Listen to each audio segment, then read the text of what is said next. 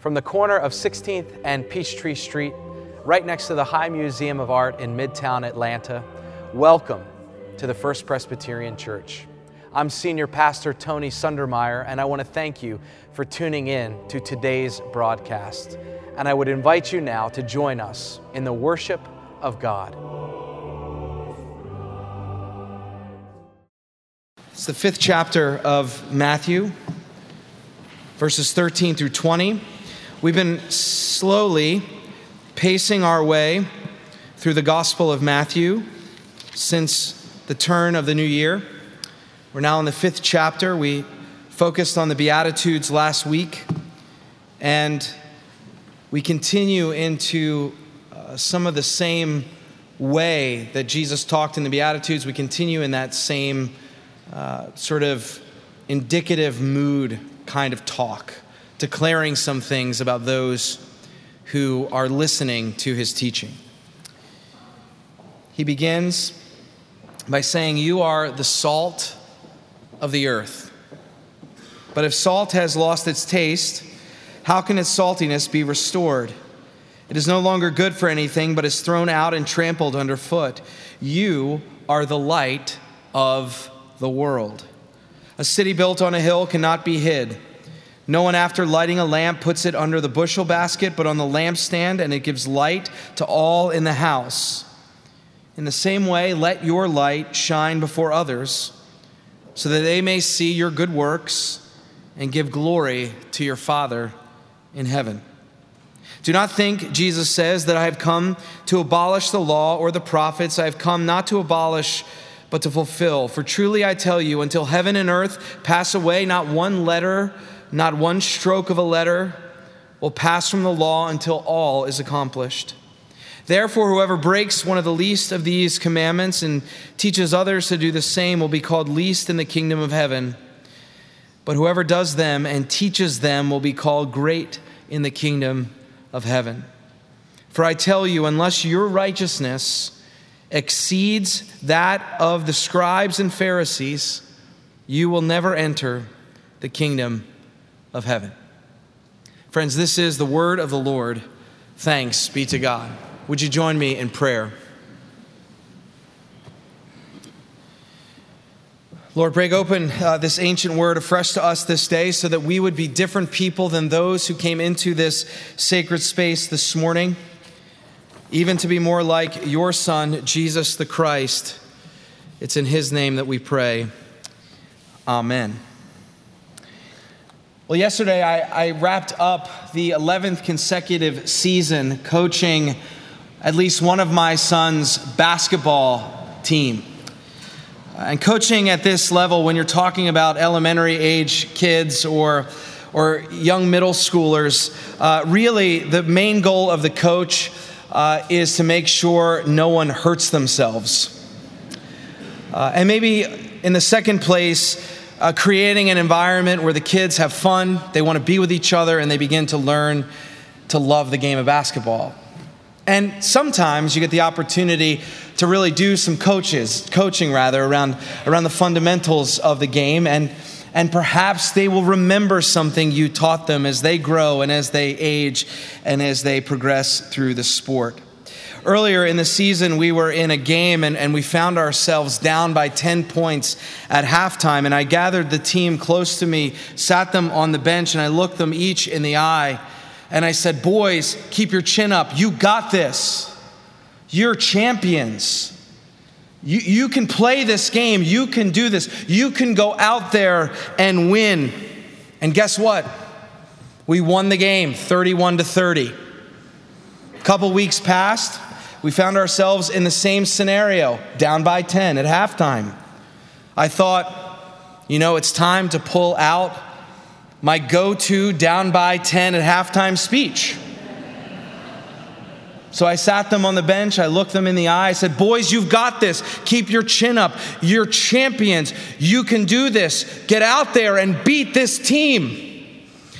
And we lost by 3. In that second half of play, that other team, they simply overpowered us. We couldn't erase the deficit. We took an L that Saturday afternoon.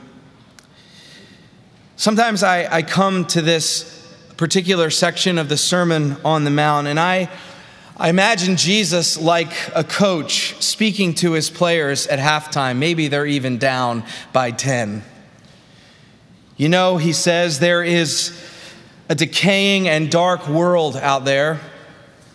And it may seem like the decay and the darkness will prevail, but you are the salt of the earth. You are the light of the world. So go out there and show them what you got. And sometimes, right, I leave the bench and I'm empowered. I can feel the Spirit, and I'm equipped to go out there to be salt and to be light. And there are times when the decay and the darkness subside. There are times when they lose their power. There are real days of victory. But there are also many times when I imagine Jesus speaking to me saying, you know, there's a decaying and dark world out there.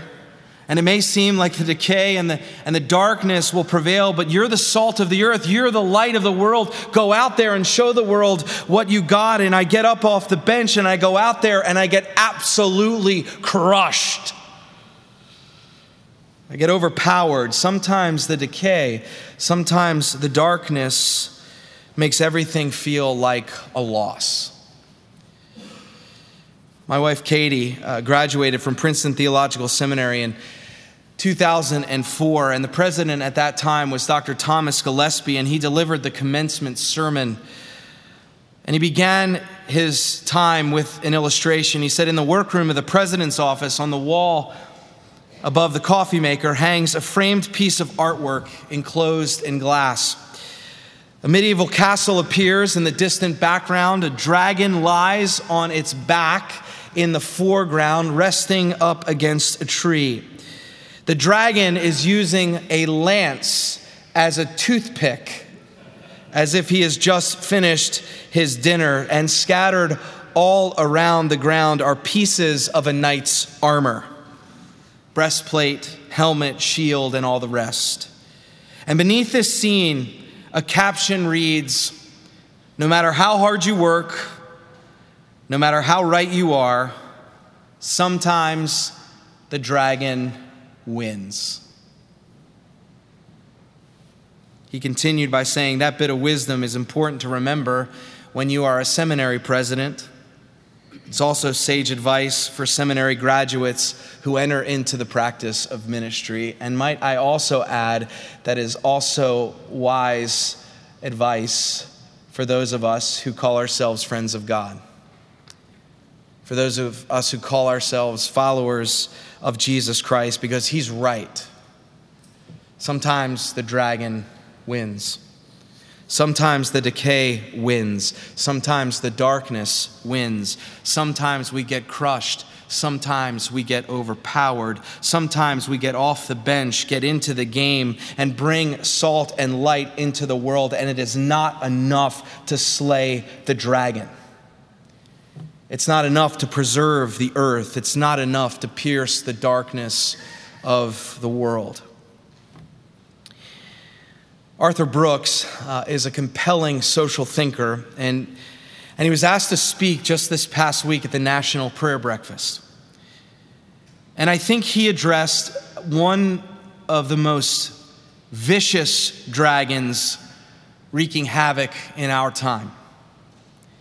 He wanted to talk about a form of decay, about a form of darkness that seems to be claiming victory at every turn. It's something he frequently speaks about and writes about. He calls it the culture of contempt. And Brooks argues that the decay and the darkness of our time is not incivility, nor is it intolerance. He suggests that the decay and darkness of our time is contempt. Contempt. The philosopher Arthur Schopenhauer defined contempt as the unsullied conviction of the worthlessness of somebody else. And the culture of contempt these days has us choosing ideological enclaves, socio-political silos that have become so clear and well defined. And it seems that this culture of contempt is constantly looking for an affront. It's constantly on the prowl for an offense. It's looking to make a case. It's looking to make an accusation against the other that subsequently strips their worthiness, which is another way of saying diminishes their humanity. And in this decaying and dark social climate of ours, it seems everyone has an enemy. It seems like everyone has an enemy to burn. Christopher Edmonston is a dear friend of mine. He is the senior pastor of the White Memorial Presbyterian Church in Raleigh, North Carolina, in the state capital. He invited one of his elders and a 20-year member of the church and a Sunday school teacher, a man by the name of Roy Cooper, to teach a class during the Sunday school hour on the opioid crisis in their state. Now, if Roy Cooper's name sounds familiar to you, that's because he's not just a good Presbyterian, he happens to be the governor of North Carolina as well. Governor Cooper is a Democrat. He is on President Donald Trump's commission on combating drug addiction and the opioid crisis. And so he has some measure of expertise to teach on this subject. As an aside, the commission represents a bipartisan effort out of the White House to fight this national epidemic. And so Mr. Cooper leaned into his Christian faith. He leaned into the teachings of Jesus as he encouraged other Christians to join the cause to reduce opioid addiction across the state of North Carolina and in our country. The very next day, following that Sunday school class, Christopher received an email, and in the subject line it read, "Leaving White Memorial Church." The author of the email accused Christopher of holding a political rally at the church. A rally that elevated someone that this individual considered his enemy and said he had no place in the church. This individual was so incensed, so angered, so disgusted that Christopher would have allowed such a thing to happen that the man saw no other alternative but to leave the congregation and resign his membership. It didn't matter that Governor Cooper was working with the president on this dire healthcare issue. For that man that day, Cooper was the enemy, and he held him in contempt, and so he left the church. This is but one of a myriad of examples of the decay and the darkness that seems to be so pervasive across our national landscape. It seems as if the culture of contempt is the dragon breathing down everyone's neck. Communities and families and churches and synagogues and mosques and neighborhoods and colleagues and politicians are divided and polarized in the greatest number since the Civil War. Just this past week, I was leaving a meeting, and one of our elders, who by no means is someone that waves a political banner either way, said, "Tony, I am concerned about the unity of our church. I'm concerned that we understand our commitment to one another as Christians in the midst of such divisive times, that we need to pray for one another and we need to talk about it." And it was that conversation that helped me read this particular text in light of our time and our place, because it is something I deeply care about, church. I deeply care about the unity of the church. In our diversity and in our plurality, I care about what Christ has done in bringing us together as one body. I don't have to give you more examples. I don't have to give you more stories. We know this divisiveness to be true, but I want us to be clear about something. Jesus faced many dragons too. He lived and he taught in a very divided time. When he delivered the Sermon on the Mount, there was polarization. Make no mistake, there was polarization within the house of Israel. Different groups had different ideas about what righteousness looks like. They had different ideas of what faithfulness to God looks like. You had a group known as the Zealots, who were radically nationalistic to the point that they thought it was the right thing, that God was calling them to take up arms against Rome, that they would violently respond to Roman occupiers. And then you had the Sadducees, who took a very different approach. They actually cozied up to Rome, the Sadducees did. They made accommodations for Rome and Hellenistic culture and Greek culture. They wanted not to rock the boat because what was most important to them was maintaining their liturgical fundamentalism, to make sure that they were protected to do what they needed to do inside the temple. And so they wanted to make friends with Rome so that they could keep worshiping and observing the standards that they held themselves to. And then there was the group known as the Pharisees, the ones that Jesus references here in Matthew chapter 5. And they sort of fell between the Zealots and the Sadducees. They were no friends to Rome at all, but they did not believe in violence. They did not believe taking up arms against the Roman occupier. But they were also more liberal than the Sadducees. They had more of an open interpretation of the law and what it meant for their living. And they had one other group. They were known as the Essenes. And the Essenes thought that the Zealots, the Sadducees, and the Pharisees, and everybody was wrong.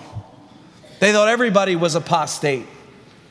And they said the best way to be faithful to God was to withdraw from the corrupt Roman and Greek world and to withdraw from the corrupt temple system and live in the wilderness a monastic life. Friends, we can't sugarcoat this in any way. Jesus was preaching in a divided time. He was preaching in a divided time. And I have a hunch that these groups, they had a passion to do what's right. They had a passion for God. But over time, right, we know this to be true. We spent 3 months doing a sermon series about how our passions can become distorted. And I have a hunch that these groups, that their passions became distorted. And instead of having a passion for God or a passion for righteousness, they began to have a passion for being right. And they began to have a passion for control. And they began to have a passion to rise up over and against others in a quest for authority and power. They had a passion, I believe, for contempt. And the number one exhibit of that passion for contempt is Jesus himself, because he experienced the full wrath of contempt as he was nailed to a cross. They had passion for their own political and religious worldviews over and against others. And friends, this is where I find Jesus to be so refreshing and so relevant and so necessary. Because when Jesus calls us salt and light, he doesn't say that you are the salt or the light of the temple. He doesn't say you're the salt or the light of the church. He doesn't say that you're the salt and the light of your political convictions or your social groups. He doesn't say that you're salt or light of your individual lives or your home. He doesn't say you're salt or light for your enclave. No, he says you are the salt of the earth. You're the light of the world. Jesus' vision is so much more vast and expansive and inclusive and totalizing. You, my disciples, exist for the preservation not of your ideologies, not of your party affiliation. You exist to preserve the whole earth. You exist to light up the whole world.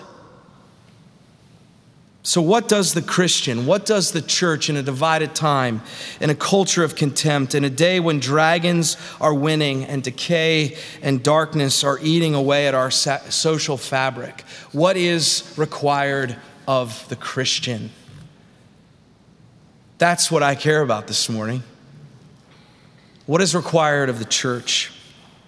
And I think what is required of us is to live into our identity as salt and light for the earth and for the world. That we must get off the bench out of our enclaves and affirm that we belong to the tribe of Christ, which transcends every other affiliation we carry, doctrinal, political, or social.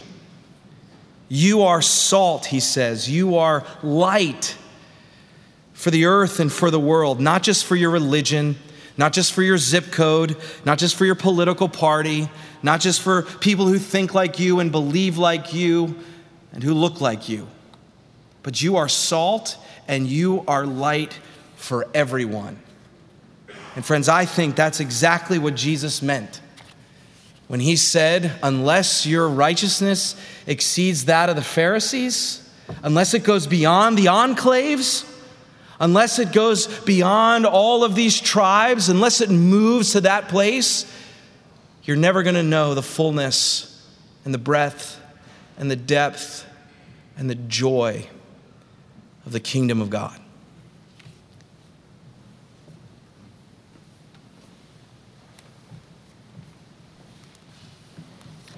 Friends, would you pray with me?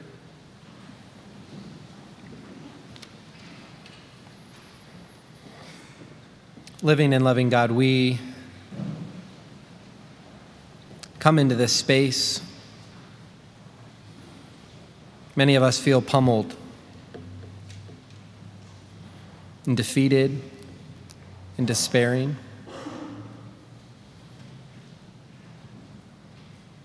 God, it's easy for each of us to imagine dragons that we each face individually and communally.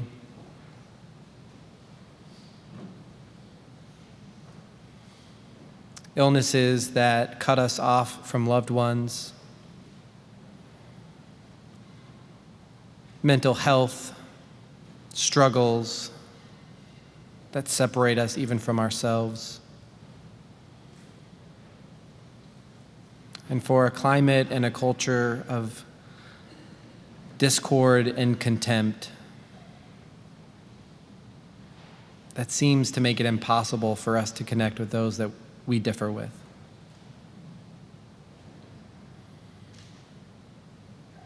God, we live in a world and on an earth that is desperate for salt and light,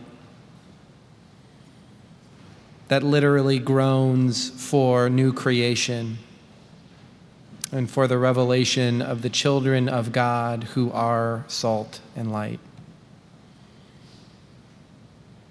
And so, God, in this space and in our hearts and in our world, in our houses and in our interactions, may we be salt and light. May we be reminded of the example of Christ who welcomed all, as the Apostle Paul says, welcomed all of us even when we were enemies, even when we were set against you and your ways. And that it is that example that calls us then to welcome one another with that same sort of love, that same sort of grace, that same sort of integrity. Help us, Lord, even as we know and experience a dark and decaying world. Let us be salt and light, and help us to be people of hope instead of despair, and people of abundant welcome. God, we pray all of these things in the name of our Lord Jesus Christ, who taught us to pray, saying, Our Father, who art in heaven, hallowed be thy name. Thy kingdom come, thy will be done, on earth as it is in heaven. Give us this day our daily bread, and forgive us our debts, as we forgive our debtors. And lead us not into temptation, but deliver us from evil. For thine is the kingdom, and the power, and the glory forever and ever. Amen. Friends, in response to all the good things that God has done for us, let us return to God the offerings of our lives and the gifts of the earth.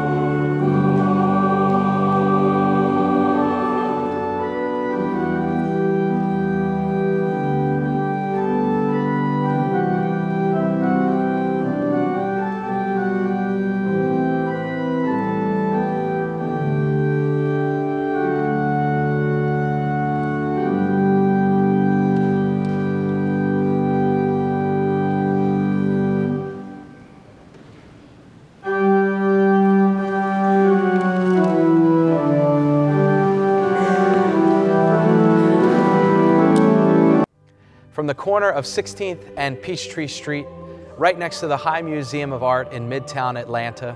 Welcome to the First Presbyterian Church. I'm Senior Pastor Tony Sundermeyer, and I want to thank you for tuning in to today's broadcast. And I would invite you now to join us in the worship of God.